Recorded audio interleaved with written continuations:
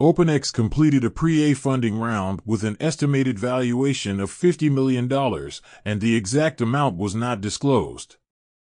C Superscript 2 Ventures and others participated in the investment. Binance Labs invested $10 million in Radiant Capital. The Financial Services Commission of South Korea is developing regulations for stablecoins and starting to review the establishment of a virtual asset disclosure system. OpenSea introduced a new NFT trading feature called Deals, which supports transactions using WETH. Coinbase will fully close its Bitcoin collateralized loan service, Coinbase Borrow, for retail users on November 20th. An investor group acquired CoinDesk for approximately $125 million. House Republicans in the United States introduced a new digital asset regulatory bill called the Financial Innovation and Technology for 21st Century Act.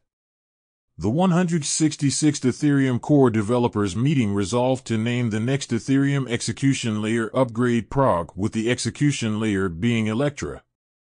WorldCoin completed key parts of the technical stack migration to the OP mainnet and has started user migration. Moonbird's Mythics has been launched with no public minting. That's all for today. Have a good one.